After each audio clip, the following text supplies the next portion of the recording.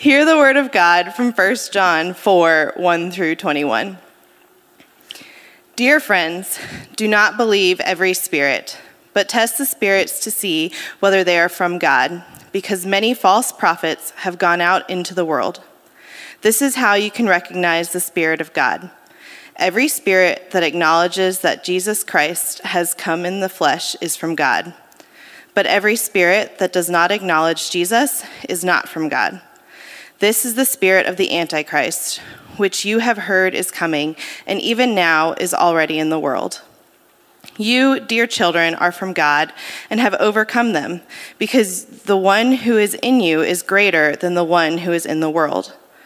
They are from the world and therefore speak from the viewpoint of the world, and the world listens to them. We are from God, and whoever knows God listens to us, but whoever is not from God does not listen to us. This is how we recognize the spirit of truth and the spirit of falsehood. Dear friends, let us love one another, for love comes from God. Everyone who loves has been born of God and knows God.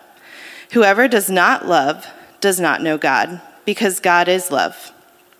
This is how God showed his love among us. He sent his one and only Son into the world that we might live through him. This is love. Not that we loved God, but that he loved us and sent his Son as an atoning sacrifice for our sins. Dear friends, since God so loved us, we ought to love one another. No one has ever seen God, but if we love one another, God lives in us and his love is made complete in us. This is how we know that we live in him and he in us. He has given us of his Spirit, and we have seen and testify that the Father has sent his Son to be the Savior of the world. If anyone acknowledges that Jesus is the Son of God, God lives in them and they in God. And so we know and rely on the love God has for us. God is love. Whoever lives in love lives in God and God in them. This is how love is made complete among us, so that we will have confidence on the day of judgment. In this world, we are like Jesus. There is no fear in love, but perfect love drives out fear, because fear has to do with punishment. The one who fears is not made perfect in love. We love because he first loved us. Whoever claims to love God, yet hates a brother or sister, is a liar. For whoever does not love their brother and sister, whom they have seen, cannot love God, whom they have not seen. And he has given us this command: anyone who loves God must also love their brother and sister. This is the word of the Lord.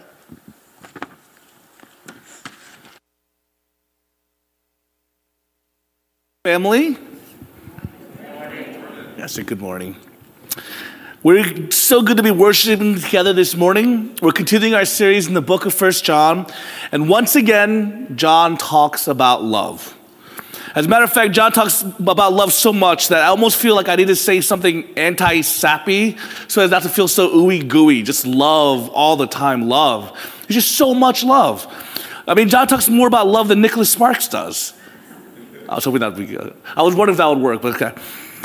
He talks more about love than R&B music. If you remember last week, I shared with you that John in his old age would greet all his people the same way. He would be carried in, even in his old age, and he would say, love one another. He was known to be the one who just was all about love. In his gospel, he would identify himself as a disciple whom Jesus loved. Now, I know that may rub people the wrong way, and I'm sure Peter probably hated it. But I love that John did that. I love the audaciousness of it, the audacity. He boldly proclaimed and identified himself as a beloved of Jesus. Not by his skills. He didn't identify himself by his skills or his profession or his attributes or even his given name. In his gospel, his identity was found in the fact that Jesus loved him. I know it's bold, but maybe we should all kind of take a little move from him, a little hint from him, and start identifying ourselves this way. Instead of always being defined by what we do or who we know or whatever it may be, maybe we can start identifying ourselves by saying, hey, I'm Lawrence, and I'm the disciple Jesus loved. Hey, I'm Lawrence, I'm beloved of Jesus. Not Lawrence, hey, I'm a pastor, or hey, I'm Gina's husband, or I'm Josiah's father, but who I really am is I'm loved by Jesus. I love that boldness, right? I love that kind of identifying factor. He's like, this is who I am. That's the source of who I am, and it drives what I'm like. So as we dive into what the disciple whom Jesus loved wrote to us, we saw last week that in chapter 3, a great test of our faith is the way we love. We're to love sacrificially the way Jesus did. He is our example. And in chapter 4, we see in the very beginning, John's emphasis again being on the confession that Jesus Christ has come in the flesh and is from God, and making sure the readers don't stray from this truth. And then starting in verse 7, John goes from this truth of the incarnation of Christ immediately back into the subject of love. He does a lot of repetition. Now, why would he move from this discussion of faith, this incarnation of Christ, our believing in the truth of God's word about who Jesus is, immediately to the issue of love again? How are they connected? Well, if you look back in chapter 3, verse 23, you'll see one way they're connected. In chapter 3, verse 23, he summarizes the New Testament call of the Christian life in this way. He says, and this is his command, to believe in the name of his Son, Jesus Christ, and to love one another as he commanded us. What a good sum up of the New Testament call. Now, isn't it interesting to see that John summarizes the call of the Christian life, the call of the Christian experience to believing in who Jesus is in accordance with Scripture and loving one another in accordance with Scripture. That's what he's saying. He's literally saying this is what it means to be a Christian, is you need to believe in who Jesus is according to Scripture and then love one another in such a manner. And then all of chapter kind of 4, 1 through 16 is kind of an elaboration on this point, which he has given here. It's kind of elaborating on this like very succinct phrase or statement found in chapter 3, verse 23. And so John has repeatedly in this book been concerned not only our call to faith, not only a call to trust, not only a call to belief in who Jesus is and what the Bible says about him, but a call to believe in Christ's claim to be, but also a self-giving mutual love. He's mixing this combination of you need to believe the truth about the incarnation of Jesus, that he is the manifestation of who God is, how he was promised by the prophets, and he came in the flesh, and he died a real death. But not only do you need to believe that, but you also need to be practicing love. You need to be denying yourself. You need to love one another in spite of differences, in spite of all the sin and issues that arise between believers. You need to love across all those obstacles. And that's just called to us constantly in this book, is believe the truth and walk in love. And a simple way to look at it is God calls us to truth and love. And so often in today's culture, there seems to be a divide over those two concepts. But for John, truth and love are inseparable. I often hear people say, who cares about doctrine and theology? We just need love. All you need is love. And as far as John's concerned, you cannot love like God calls you to love if you do not know the things of God. Let me say that again. You cannot love the way God calls you to love if you do not know the things of God, if you don't know who God is. Jen Wilkins says this, the heart cannot love what the mind does not know. The heart cannot love what the mind does not know. But I've heard others say this so-called love one another theology has kind of watered down the truth, and the truth is all you need to set you free. Yet John is here saying truth without love isn't truth. My people, I pray that you know so clearly that our call is to know the truth about God, and that needs to lead us to love, and not just love in this ooey gooey feeling thing, but love in this self-sacrificial, live your life for others, give of yourself type of love. We need truth and love. Now, in John's day, there was a group of people in the church. I'm going to call them, this so-called claim to be super Christian group of people. They were teaching other Christians that the way to be a super Christian was to be introduced to a secret knowledge, which could be taught by only those super teachers that these super Christians follow. And then if you're introduced to this secret knowledge, you could live at a higher plane than everyone else. Now, you might be asking, where are you getting this from? My professor, Ligon Duncan, is who I'm going to say. If you don't believe me, just ask that theologian because he's really smart. But my professor, Ligon Duncan, was actually in one of his commentaries shared that that's what he's talking about in 1 John chapter 2. That church that John was leading, that there was false teaching coming in. And this teaching was teaching these ideas that led to that if you know these secret things of God, you're better than these other people. If you know these cool secrets about theology and doctrine, you're better than everybody else. So they're trying to create this kind of super sect of super Christians led by super Christian teachers. And the result of this particular teaching by these group of people was not only that there were people in the church that were embracing things that were untrue, like the denial that Jesus was truly, fully human in the flesh when he came to save us from our sins. But there was also a result of this division in the church. Because of this false teaching, this super Christian teaching, there was division in the church. I mean, could you imagine if somebody came around and be like, hey, I know this super cool little secret about the Bible that nobody else knows, but if you know it, if you follow me, as like, kind of, I'll teach you, then you're a cool super Christian. And could you imagine what would happen to a church if that happened? And so this division was happening in the congregation. And in fact, people were leaving the church, they were having fights, they were having issues. And 1 John, this letter, we're talking about that, mainly in chapter 2. And John says, I can tell you that this teaching is wrong by its effect. Its effect has been to divide up the body, to set people against one another, not to edify, not to build up, and not to encourage one another. It was bringing division to the church. And so John wanted to say real biblical truth, as opposed to the false truth of these prophets, real biblical truth will issue forth in love. So can I tell you, my people, if somebody comes to you and comes with you, it's like, hey, this is a cool little understanding of the Bible, a cool new way to look at things, but if it leads to division and hatred and fighting, can I tell you that most likely it is not from God? Because real biblical truth will issue forth in love. You guys with me? Nod your head if you understand what I'm saying. I like nodding heads because sometimes I feel self-conscious up here. I'm like, are people listening? But yeah, this makes me feel like it. You guys are always welcome to nod your head if you guys like what I'm saying. You can also shake your head and be like, So that way at least I know what's going on. And so for this very practical reason, John keeps circling back to love. Because it's one of the ways that he can show them, guys, this is false teaching. Because it's not leading to love. And so there's a practical reason why John keeps coming back to love. But there's also another practical reason why John keeps on reminding them about love. And that other reason is because we're all still sinners. We wound one another in the church, don't we? We let one another down. We offend one another. I guarantee you that I've probably offended most of you guys in this room at some point, right? I guarantee you somebody else in this room has hurt you or wounded you or offended you in some way, shape, or form.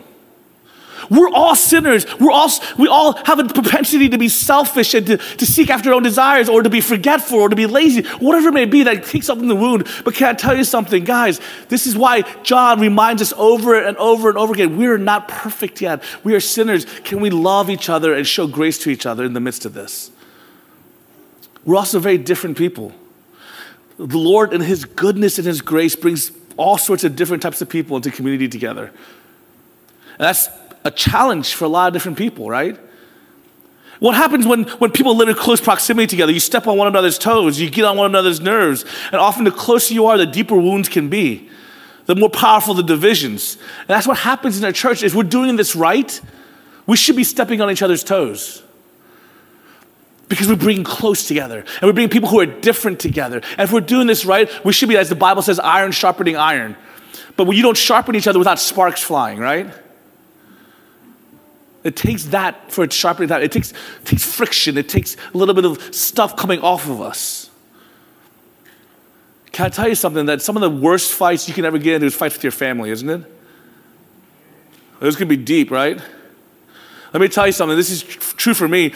During my sabbatical, I was processing a lot of things that have happened in my life, processing family pain and trauma and different kind of historical sins in life. And during that time, I had all this emotions coming up and all this stuff. And then I get into a big fight with my dad.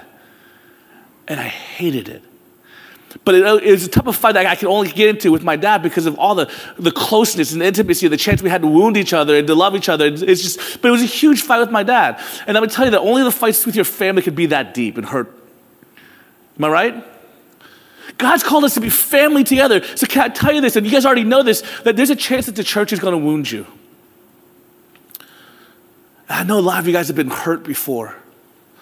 And so you've been hurt before, said you don't want to be hurt again. You don't want to be vulnerable again. So you come to the church with this little, okay, I'll come to church because I feel like God called me to church, but let me keep it at arm's breadth away. Let me stay away from it because I don't want to be hurt again. Am I right? Do you guys know what I'm talking about? We come with this shell, with a barrier, with a wall around us because we don't want to be hurt again, because you have been hurt. And we know that people are sinners and they will hurt you again. Can I tell you something? John says, even though you could get hurt again, even though it's painful, even though you can be hurt again, can I tell you that you still need to choose to love? And love means being open and vulnerable. You see, it's sacrificial. The sacrificial thing about you loving in community means that you could get hurt. You could get hurt. You could be let down. Your small group leader could let you down. Your elder could let you down. Your pastor could let you down. Your friend could let you down. It could happen. But can I tell you something? Love chooses to be sacrificial. Love chooses to say, okay, I know I could be let down, but I will be vulnerable. And God's called us to truth and love in the body together. Does that make sense? We have to choose to do this, and it isn't easy. There are 4 reasons John gives us here for choosing to love. And the first one is because God is a source of true love, we need to love one another. Verses 7 to 8, he points us to this divine source of love. And this is his first argument of why we ought to love one another. He says, dear friends, let us love one another, for love comes from God. Everyone who loves has been born of God and knows God. Whoever does not love does not know God, because God is love. There's this argument. God himself is the real source of real love. When you see people really and truly loving one another as God intended in his word, John is saying you can bet that God is at work because God is the source of love. And the argument is because God is the source of all real and true love, we ought to love one another. John is saying that all true love flows from God and all true love derives from God. And he's not just talking about an emotion here, once again. He's not talking about just a feeling. He's talking about real, tangible self-commitment to others.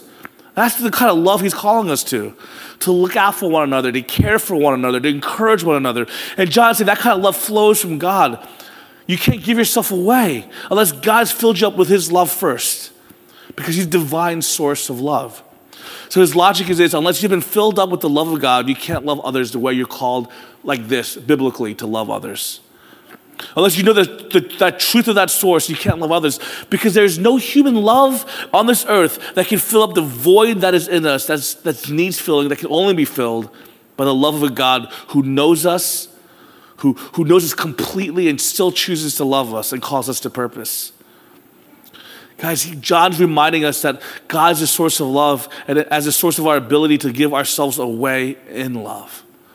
See, what this literally is saying is that we all, as human beings, have an innate desire. We have a need. I call it the human condition. Other people call it this hole in your soul. Other people call it the missing link, the part of you that's gone. But basically what it comes down to is that we all have a desire, I always say, we want to be known and to be loved. But here's the problem. We always come back to this, is that if we're truly known, we're scared to be truly known. Because honestly, if we're real with ourselves, if we're afraid that if we're truly known, then we can never be truly loved. Right? Because we're honest with those, because I don't know if you guys know this, but I know this about myself. I'm pretty messed up.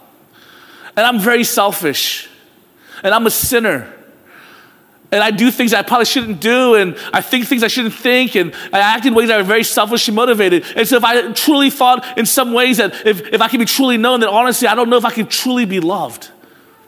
And so there exists this issue, this void in our hearts that wants to be truly known with no masks, no fronts, no covers up. This wants to be completely known because we're tired of covering up, but we're afraid that if we're truly known, we'll never truly be loved. Can I tell you that void stops us from truly loving sacrificially, the way God calls us to. But in Christ, we can make this weird, incredible, bold proclamation that you can be known fully, completely, utterly exposed. Everything about you can be completely known, yet you're still radically loved. So that void is fulfilled in Christ as God as a source of that love. And knowing that source is fulfilled, then can you actually love self-sacrificially. You can actually love because you're confident that for some strange reason, God in his goodness said, I love you anyway. You're mine. You're my beloved. You're my child. And I can say, I'm the beloved disciple of Jesus. And with that identity, I can love others sacrificially.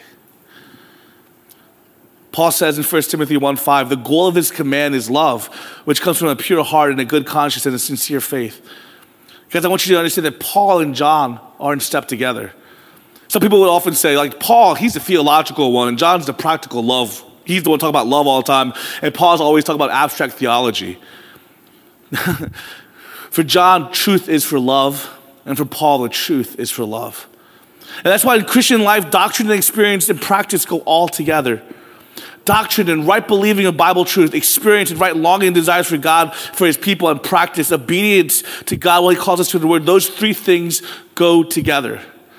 And John is saying here that if you know who God is, if you know that he is the source and the fountain of love and of all life, then it will show in the way you love. Do you see that? Number two, because God showed his love by giving his son, we're to love one another. We're not only to love because God is the source of all love, we're to love because God has showed his love in the giving of his own son.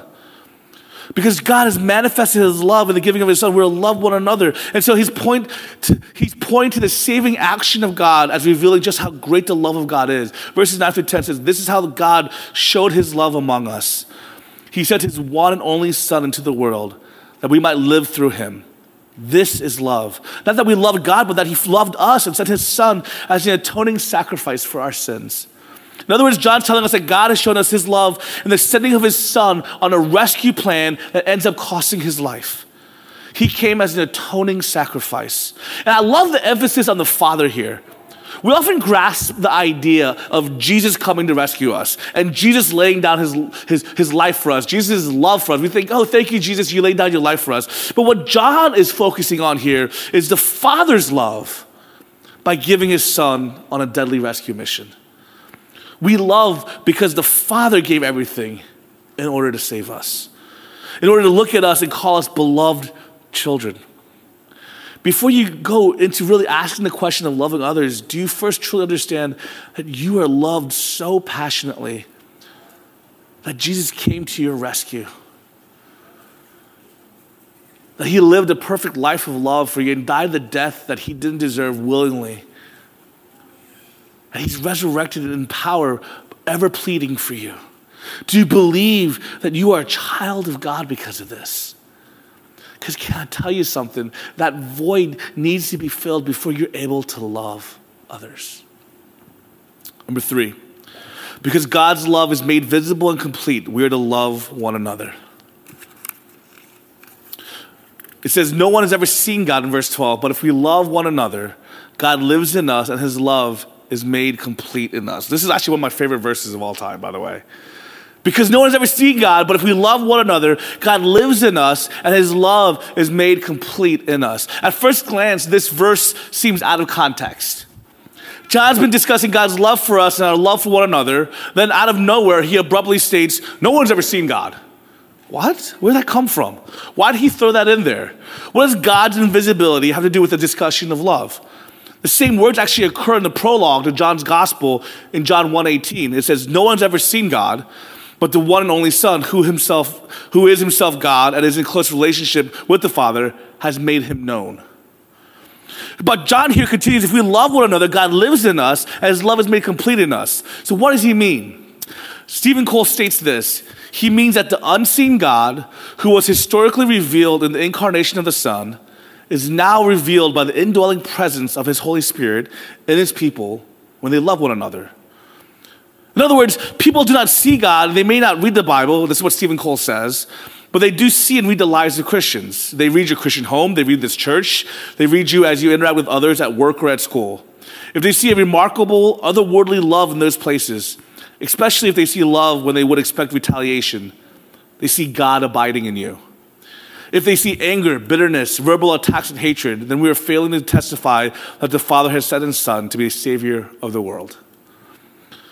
Love is what the early church showed the world and made Christianity explode. There's a famous writer named Caecilius in AD 210. And this is what he said to Christians. They know one another by secret marks and signs, and they love one another almost before they know one another. The Greek writer Lucian says this of the early church. It is incredible to see the fervor with which the people of that religion help each other in their wants. They spare nothing. The first legislator, Jesus, has put into their heads that they are all brethren. These are non-Christian writers talking about the church.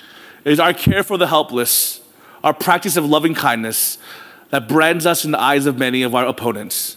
Look, they say, how they love one another. Look how they are prepared to die for one another. I wonder often how outsiders would describe the modern Christians. I wonder how they would describe Waypoint Church. John's point is that we may not see God, but we show his nature, his character, and his love by the way we love. We make complete the presentation of his love to others. I want you to hear that part. We make complete what was lacking, what needed to be complete in God's love, right? There was nothing lacking. God's love was perfect and good, and what work of Christ was utterly perfect. But what was lacking was the presentation of it to others. Do you hear me? What makes complete is that it makes it complete when we love others the way Jesus loves, so that we are presenting his love to others. You see, God deemed his love to be made complete when we present it to others and not keep it to ourselves. My people, are we showing who God is by the way we love? Can I make that statement? And I want you to hear me very well. One, I want that statement to be both a critique, a rebuke, but I also want to edify you. Okay, here's what I mean by that, okay? I want that to hit hard, be like, ooh, that's okay, all right, I gotta love it, you know? I want that to feel like, oh, I gotta sit with that one, you know? At the same time, I want to be like, but guys, God's called you to it, and you can do it. I don't want to hit you, and I want you to go like, oh, I gotta go to my hole, look how bad I am, I'm depressed. No. That's not it at all. I don't want that to happen. I want that to hit you, and I want you to feel like, yes, but I also get to show the world who God is. I get to make complete his love. How incredible is that? I get to be the very presentation. I get to be the very presentation of his love. I remember one time, I had an old youth minister back in the day. His name was Leighton. Leighton Lane Lockett from Lubbock, Texas. That's what I always say when I introduce him. His name was Leighton Lane Lockett from Lubbock, Texas. And he was, I don't remember how old he was, but we were always kind of like, he was a single guy, and I was like, we gotta find Leighton a wife. That was like the big thing. I gotta find Leighton a wife. You know, and so this is when I was in high school. I was like, gotta find him a wife. Then in college, I gotta find a wife. And right out of college, I was still like, I gotta find Leighton a wife. He didn't have a wife. Well, finally, he admitted that he's like, okay, there's this girl, and I like her, and I think I want to propose finally. And me and my friend, we were like so excited for him. We were like, no way. We were all like, okay, let's come up with the most epic proposal of all time. We want to be a part of it. We want to be there. We want to celebrate, because the idea of his expression of his love and this performance, this outrageous, elaborate kind of expression was for us like the most amazing thing possible. It couldn't complete it in any more bigger way. He ended up just proposing one night without us, and we were very angry about it. I think he was too eager. He was like, not going to propose right now. But for real, I was just so excited. Like, I get to help present his love. How exciting is it? I wanted him to show it. I wanted him to receive it. It was so cool for me. Guys, how much bigger we get to present God's love. We get to do this. So yes, I want to be like, are we showing God's love? But at the same time, I want to be like, yes, we get to do this. Does that make sense? Nod your head with you guys are following along. Fourth, because God is love, we are to love one another. In verse 13 through 16, basically he says we're to love one another because God is love. In verses 7 through 8, he starts off, God is the source of love. We have to love one another. Then he says, because God has shown his love through his son, we have to love one another. Then he says, because God's love is made visible by us loving one another. Now it says, because God is love, we have to love one another. It says that this is how we know that we live in him and he in us. He has given us of his Spirit. And we have seen and testified that the Father has sent his Son to be Savior of the world. If anyone acknowledges that Jesus Christ is the Son of God, God lives in them and they in God. And so we know and rely on the love God has for us. God is love. Whoever lives in love lives in God and God in him. John says we must love one another because God is love. And this is the second time he says this in this passage. He says it in verse 8, and he says it again here in verse 16. God is love. God himself is love. Therefore you love. John Stott says this is the most comprehensive and sublime of all the biblical affirmations of God's being. God is love means that at the root of all God does is love. No matter how difficult it may appear to us, the fountain from which all God's activity stems from is this kind of self-giving love. Even his judgment, his condemnations, even every act he does, comes from love. Now, John is not saying God is only love. John is not saying that all that God does is love. Some people will use this verse to argue against the idea of punishment or judgment for those who don't trust in Christ. They say, oh, you couldn't possibly, if God is love, then there couldn't be condemnation or punishment. But that's not what John means. John in 3:16, the very famous passage, God so loved the world, right? That he gave his only son, that whoever believes in him shall not perish. The implication being that those who will not believe in him will perish. That's not an unloving thing for God to do, to bring justice upon the wicked. Justice is not the opposite of love. You can be loving even in the administration of justice. And John's reminding us that here. You see, it's not only the only thing that God does is love, but God is loving in all that he does. But John is saying here that our love for one another is to reflect the very nature of God. He's saying you love one another because that's what your God is like. In Deuteronomy 7, Moses was talking to the children of Israel. And he's trying to kind of explain to them why God chose them. And it's an interesting conversation. He kind of starts off with why God didn't choose them. He says stuff like, God didn't choose you because you were the greatest among the nations. And he didn't choose you because you were the most. No, God chose you because he loved you. God loved you. Why? Because God is love. He just loved me. I didn't earn it. I didn't deserve it. And my friends, there's the feeling of the depth of that love for you that sets you free to give yourselves away to others. Guys, can I tell you that God being love needs to be what you want to show the world? It's like a kid wanting to be just like his dad. You know, so I love fishing. That's something I enjoy doing. Well, it's because my dad, at an early age, used to take me fishing. My dad never spent much time with me. He was busy. He was working. He didn't know really how to spend time with a kid. You know, that just wasn't something that happened often. But one thing he liked to do was go fishing, and he would take me fishing with him, right? So there's very few times I get to spend with my dad, kind of would only typically revolve if we went fishing together, right? I got kind of annoyed with him because he switched fishing for golf. I didn't like golf, so I didn't really get to see, but that's a whole other story. But when we would go fishing together, that's the time I get to spend with my dad, and I wanted to be like my dad. Now, mind you, I used to think my dad was the biggest, strongest, coolest guy in the world, right? I literally thought he was the biggest, strongest man in the world, but my dad's like 5'3" and 130 pounds, so he's not really that big.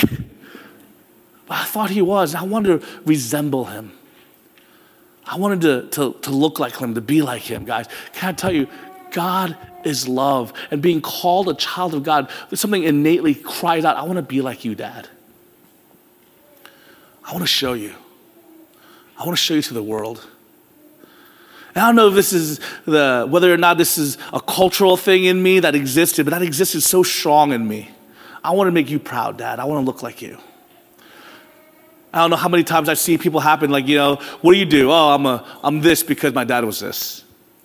You know, what do you do? Oh, I'm a police officer because my dad was a police officer. What do you do? I'm a doctor because my dad was a doctor. I see that over and over again. And there's something profoundly powerful about that sentiment. Well, our God is love. What do you want to be about? Do you want to resemble him? That's what he is.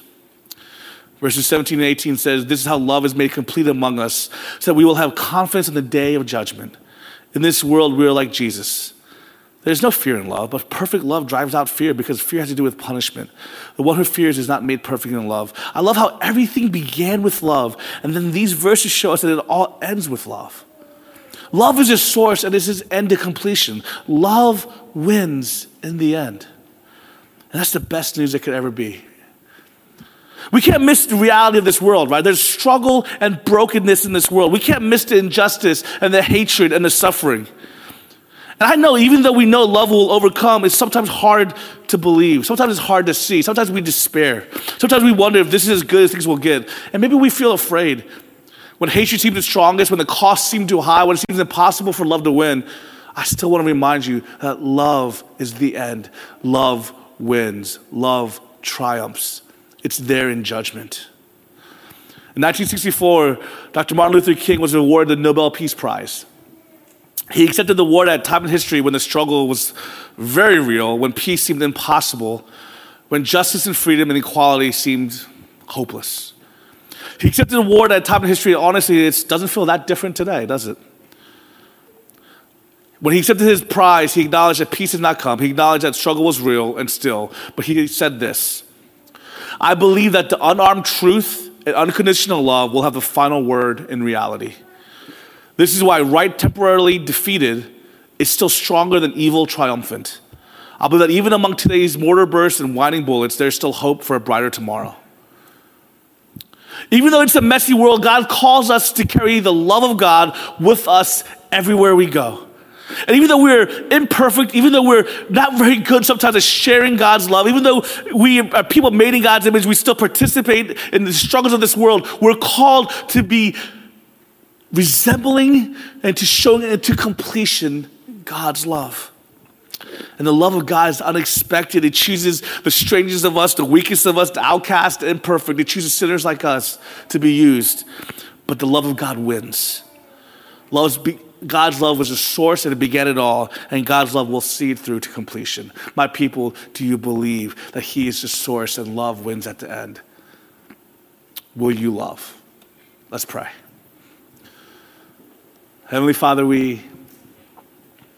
God, we thank you that you are a source of love, that God, you are love, that everything you do comes from that who you are, that you are loving in all that you are. You are righteous and you are just and you are true and you are love. And in that mighty love, you for some reason, out of your love, chose us to love and called us to family and allowed us to be the very reflections, the very images of you to this world. May we show you well. God, may we love well. God, may we be the representation, may we be the presentation of your love for this world by the way we love others.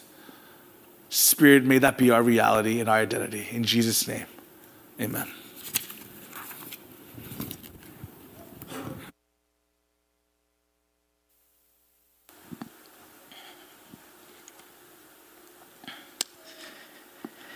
As we respond to the Word of God this morning, we're going to turn to the Lord's table and communion as we take communion. But before we go into that, I want to take a moment as we are responding to this message that the Lord has laid on Pastor Lawrence's heart, that we are receiving as we're responding, is weighty.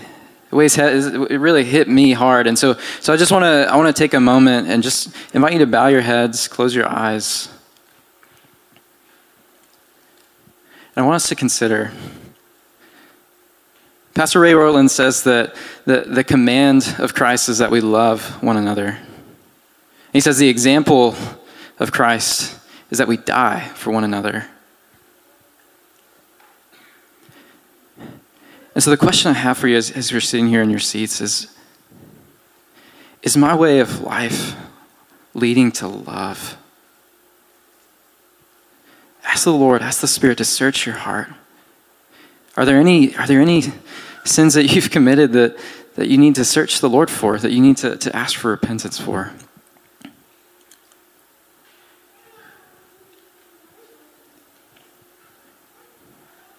There's ways that we sin that are intentional. There's ways that we sin that are unintentional. I invite you to ask the Lord to seek. Is it possible that there are unintentional sins in your heart that you're walking in, that you're unaware of, that you're not seeking? Ask the Lord to reveal those things to you. Invite others to speak into your life in that way.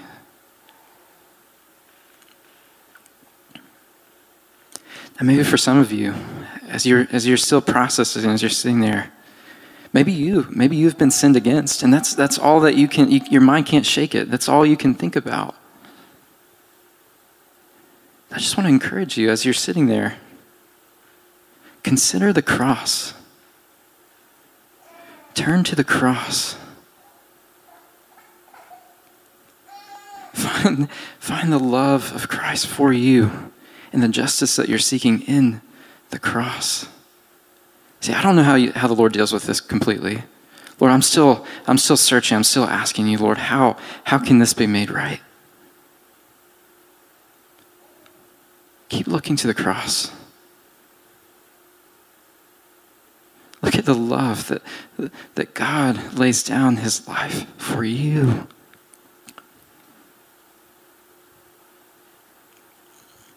will you receive it this morning? Lord, as we turn to your table this morning, God, you are inviting us into renewal, to remember all that you have accomplished for us through your Son, Jesus. God, that we don't come to your table as passive. We don't come to your table as ones who are deserving of our own merit. God, but you call us to your table as ones who are receiving grace upon grace.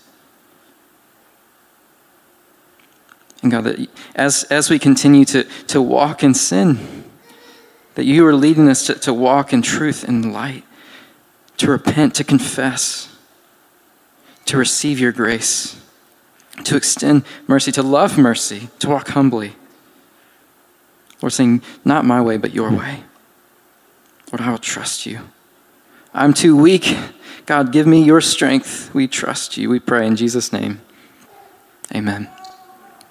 Today, as we are nourished by God's word, and at the table, we are reminded that this meal where we encounter the Lord has often been called a feast of love. It is here that we can taste and see. It is here that we can bring our hungers and be fed.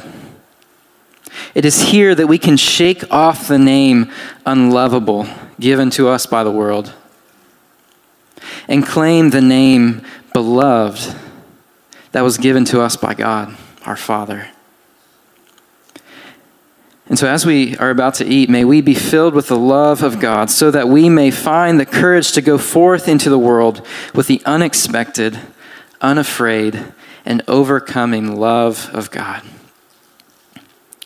Each one of you has a cup, the wafer on top. You can peel back that first layer.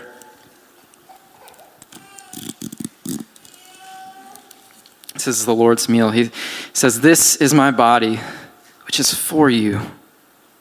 We take and eat in remembrance of what Jesus has done for us.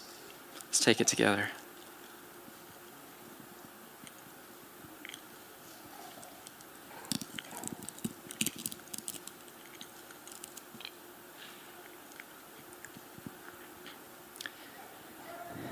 And in the same way, after the supper, he took the cup, saying, "This cup," Jesus says, "this cup is the new covenant in my blood. Do this whenever you drink it in remembrance of me."